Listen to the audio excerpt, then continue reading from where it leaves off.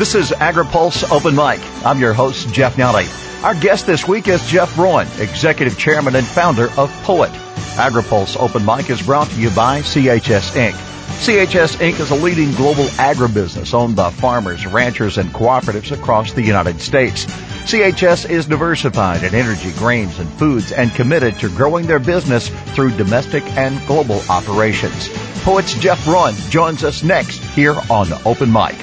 What does it mean to be relevant in today's global agriculture marketplace? To CHS, it means having the people and facilities in place to deliver U.S. grain to a feedlot in South Korea, or investing in energy production and distribution to help ensure dependable fuel supplies for our local communities. In fact, we've invested more than $1.4 billion on our owners' behalf to make sure we stay relevant now and into the future. To learn more, visit chsinc.com. This is AgriPulse Open Mic. At 22, Jeff Broen was manager of a small South Dakota ethanol plant with an annual capacity of 1 million gallons. Today, POET is the world's largest producer of renewable fuels with an annual capacity of 1.7 billion gallons of ethanol. Jeff Broen says U.S. energy policy directly helped grow the renewable fuels industry and indirectly supported commodity farmers around the globe. Without question, when those pieces of legislation were passed, the industry began to grow. Without question, we started to see higher production capacity. We started to see much more demand for ag commodities. And worldwide, we even saw a balancing of the agricultural commodity supply that really helped farmers, not just in the U.S., but around the world, have a sustainable price for their grain. So ethanol impacted U.S. farmers. They were able to make a profit without a subsidy for one of the first times in 50 years, but also impacted farmers in third world countries, which a lot of times are 70-80% of the people there, impacted their lives because they now had a profitable price as well, and we weren't shipping our grain in there below the cost of production. So the renewable fuel standard affected globally not only energy and energy prices. It brought down the price of gasoline by creating more competition in the marketplace. It also helped spur agriculture and agricultural production literally around the world. 27 different plants inside the company of POET. Renewable fuel from corn and renewable fuel from cellulose. How's your production capability, your capacity, your efficiency? How's it changed over time? Well, I started with a 1 million gallon per year plant when I was 22 years old, and today POET produces about 1.7 billion gallons of ethanol in this country, about 4.6 million tons of byproducts. It's a tremendous volume of byproduct that goes all over the country. It's high protein, high fat, high energy products. We also produce about 75 million pounds of corn oil. I think a lot of people forget we produce energy. We produce animal feed, very high value animal feed. And we also produce corn oil that goes to a lot of biodiesel production, in some cases animal feed as well. How did you respond to those and still to those who go into the food versus fuel debate with the ethanol industry? It is the most ridiculous argument on the planet. It was a well-funded argument by our competition. Food versus fuel does not exist, and I'll explain why. It's because we only use the starch portion of the corn kernel to make ethanol. Left over are all the high nutrient parts. The protein, the oil, and the micronutrients all go right back into the food and feed supply. The thing that people need to understand is the world is awash in starch. There's a surplus of starch in the world. And so we're taking the surplus portion of the grain, the starch, and making energy out of it, and then we're taking all the other parts of the grain, which are in demand, and putting it right back in the food and feed supply. So actually it has very little, if any, effect. If it has an effect at all, it's that it's raised the price of grain so people in other countries can produce more commodities rather than us giving it to them below the cost of production and subsidizing it with our tax dollars, which has actually improved the supply of edible commodities around the world. It's actually increased it. When we were talking about energy policy through Congress and RFS 1 and 2, it was always set that cellulosic ethanol would provide and would be a greater volume than that of ethanol from corn. What challenges have the cellulosic industry faced, and what challenges do you face now? Cellulose has a tremendous opportunity to be a very large source of energy for our country. About 1 billion tons of cellulose go to waste in this country every year. That's about 80 billion gallons of fuel. That's enough to replace all of our imports of oil and gasoline. So tremendous opportunity to produce cellulosic ethanol.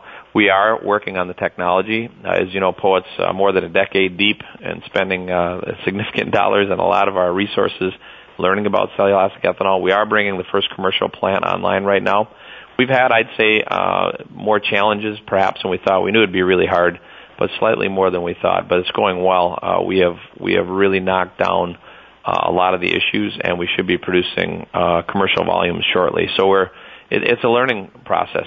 If you go back to the beginning of corn ethanol, it was a tremendous learning curve. I lived it. A lot of plants struggled for a while. Eventually we got it going, and we got better and better and better. The same thing's happening in cellulose. We're struggling a bit. We're going to get it figured out, and we're right on the cusp of that. And then it's going to just improve for the next 20 and 30 years and get more efficient and higher productivity and lower cost of production over time. I recall being at Farm Progress Show and other events where we were talking about a device that would go on the back of a combine where a farmer would be harvesting stover for one particular source and the kernel of corn for another source. Is that still in a vision? Is that still possible, and can it become a reality? It's a little bit different than that, as we've learned. We did that for a bit. Right now what we do is we just shut off the straw chopper on the back of the combine, drop the leaves, husks, and cobs. By the way, the low fertilizer value, and in fact cobs are kind of a bad actor, so good to take off the soil. So we leave the leaves, husks, and cobs. We leave them behind the combine. We let them sit for a day or two and dry, and then we come back and bale them with a round baler. It's become in a lot of areas a custom operation. So the farmer just gets a payment per acre, and a custom operation comes in and bales and stacks, and we pick them up later when we need them. So it's become very commercial. We're collecting hundreds of thousands of bales over in the brown bales over in the Emmetsburg area, and it's going very well. Can cellulosic ethanol take over corn-based ethanol? That would not be, I think, a wise thing for the country, nor the world, nor the farmer. We are once again at a point today where we have surplus grain in this country. Prices are below the cost of production, even with, when corrected for the DDG, about 16% of our crop going to ethanol production. Quite frankly, today we should be using more to balance the supply. So I think the way we need to look at it is we need to use enough of the grain to balance the supply so that the world can produce commodities at a profit rather than subsidizing it with our government, and then make the rest out of cellulose. Long term, the best game is putting the cellulosic plant right next to the corn plant, because the corn plant uses the excess energy produced by the cellulosic plant from the byproduct. So what I think you'll see long term is a corn plant parked next to a cellulose plant. In fact, that's exactly what we did at Emmetsburg, so that we can take the stover, the corn stover, and make ethanol one plant, the corn starch, and make ethanol in the other plant. We use the energy from the corn stover plant to power the grain plant, and then of course the byproduct is all the good parts of the corn. So we still have the protein, the oil, and the micronutrients left. It really becomes a true biorefinery once you put the cellulosic plant next to the corn plant. There has been question for a number of months of what the Environmental Protection Agency would say regarding the volume of ethanol production, and the latest proposal, which has received thousands of comments again, would be more than was produced this past year, but less than what was intended by Congress. Through this period of unknowing, has it affected you? Has it affected the industry? Whenever there's uncertainty, it affects investment, it affects banks, it affects the lending community, obviously, whether they're going to be interested in helping these plants to grow and adding more corn capacity, adding more cellulosic capacity. So yes, whenever the government goes away from its commitment, especially when the production capacity is already there, and the fact they're doing this doesn't make sense. There's plenty of production capacity. We've got an oversupply of corn prices below the cost of production. Why would they be changing this? Really only one reason, because the oil industry has tremendous political strength. And agriculture, quite frankly, could use more political strength. Farmers need to do a better job, and ag companies, of making sure Washington knows what they need. And what they're going to need in the future is more ethanol usage to keep commodity prices from going really low like they did back in the 80s and causing a farm crisis. So without question, the RVO is important. The EPA should not have deviated from the number. If we don't see the EPA return to the numbers that were committed to by Congress, which, by the way, the capacity is already there to produce, you will not see POET building any more cellulosic capacity in the United States. There are other countries that are looking at that option. You're not going to see expansion in the corn in the U.S., which the country needs. It's critical, and the fact that the EPA walked away from this and the administration as well, and we definitely need to get back to the numbers that were set by Congress and the Renewable Fuel Standard. Despite that, you've had some positives. There are some retailers that continue to add E15. And I understand from speaking with Alan Tiemann of the U.S. Grains Council last week, we've set some numbers for ethanol sales with potential for more. Yeah, without question, we're excited about our work with retailers. There's a lot of work going on through our industry as well as the USDA. Just committed $100 million. Our industry's also committed tens of millions of dollars to help retailers put in pumps. Large companies have come to us now. We just recently had Come and Go make an announcement. We're working with Sheetz on the East Coast. We're working with MAPCO in the Southeast. We're working with numerous large retailers. And so I think that although the EPA is not understanding that the market wants ethanol, which is pretty simple to figure out just based on the number of people putting in the pumps, we are seeing good results from the retail sector, and I think that will pull more ethanol into the market. And certainly for the global scheme? Globally, we do export some ethanol. Believe it or not, we actually import ethanol from Brazil and then export from here to Brazil because of laws in California, which are crazy. But other export markets are developing.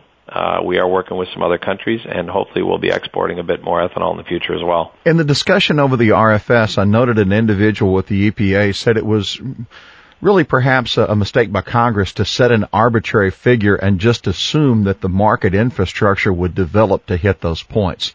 Well, quite frankly, the plants are there to produce the product. The pumps are going in the ground to use the product.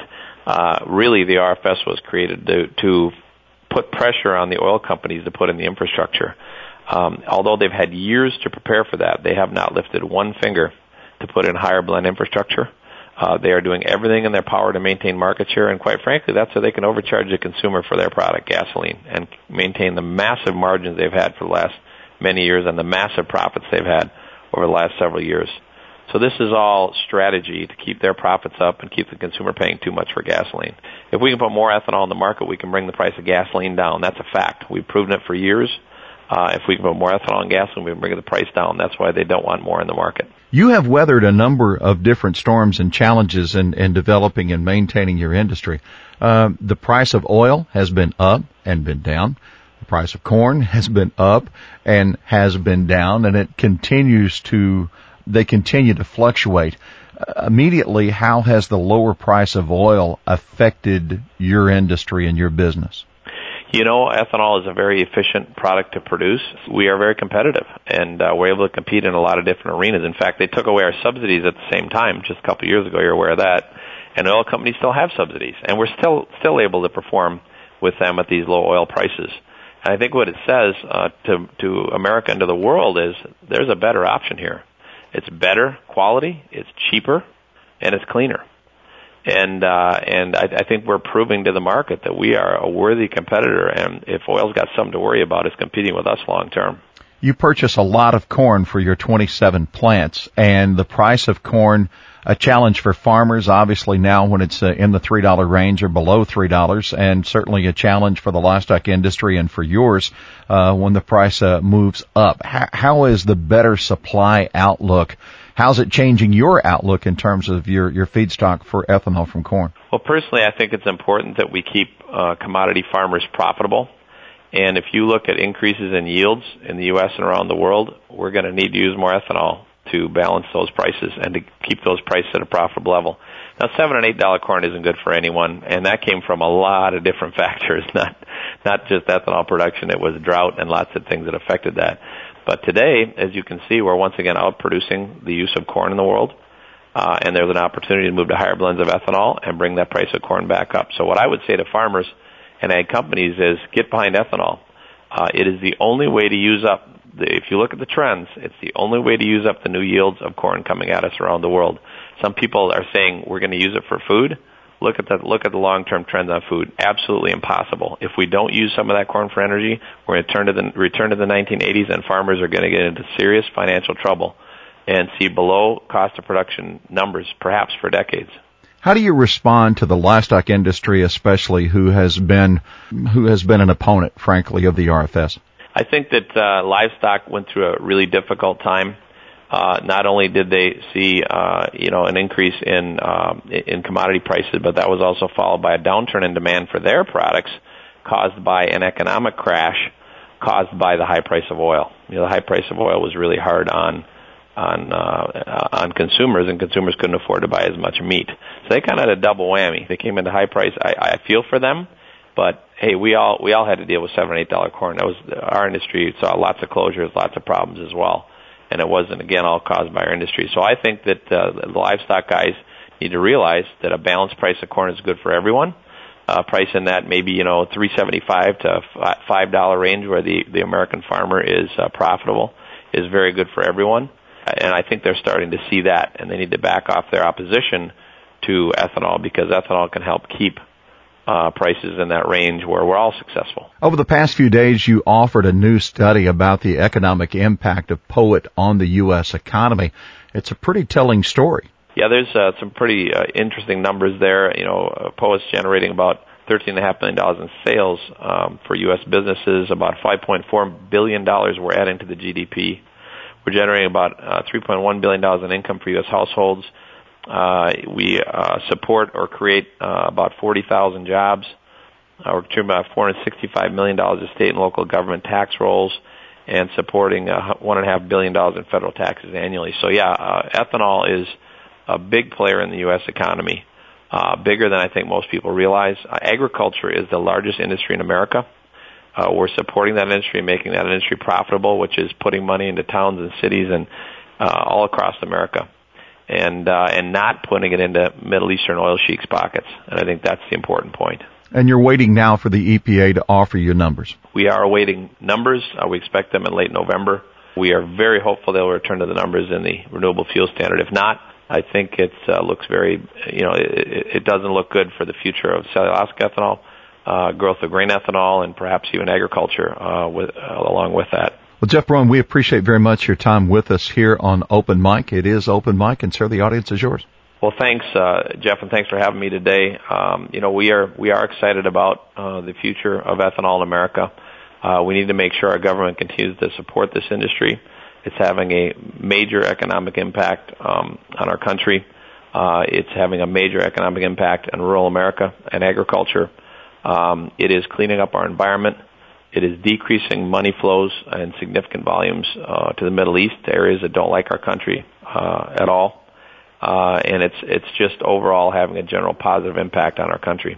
So we're excited about having a cheaper, cleaner, better product, better quality product for the American consumer. It's higher octane. It's a perfect match with these smaller turbocharged engines that are coming at us. And we think the auditors are starting to see that as well. So I think the future is good for ethanol and agriculture. The future might not be so good for the oil industry if we can get our government to allow us to continue to grow. And I think that's good for America. So once again, thanks for the time today. I was glad to be with you. Our thanks to Jeff Broen, Executive Chairman and founder of POET, our guest this week on Open Mic. AgriPulse Open Mic is brought to you by CHS Inc., a leading global agribusiness owned by farmers, ranchers, and cooperatives across the United States, diversified in energy, grains, and foods, and committed to growing their business through domestic and global operations. For AgriPulse, I'm Jeff Nowley.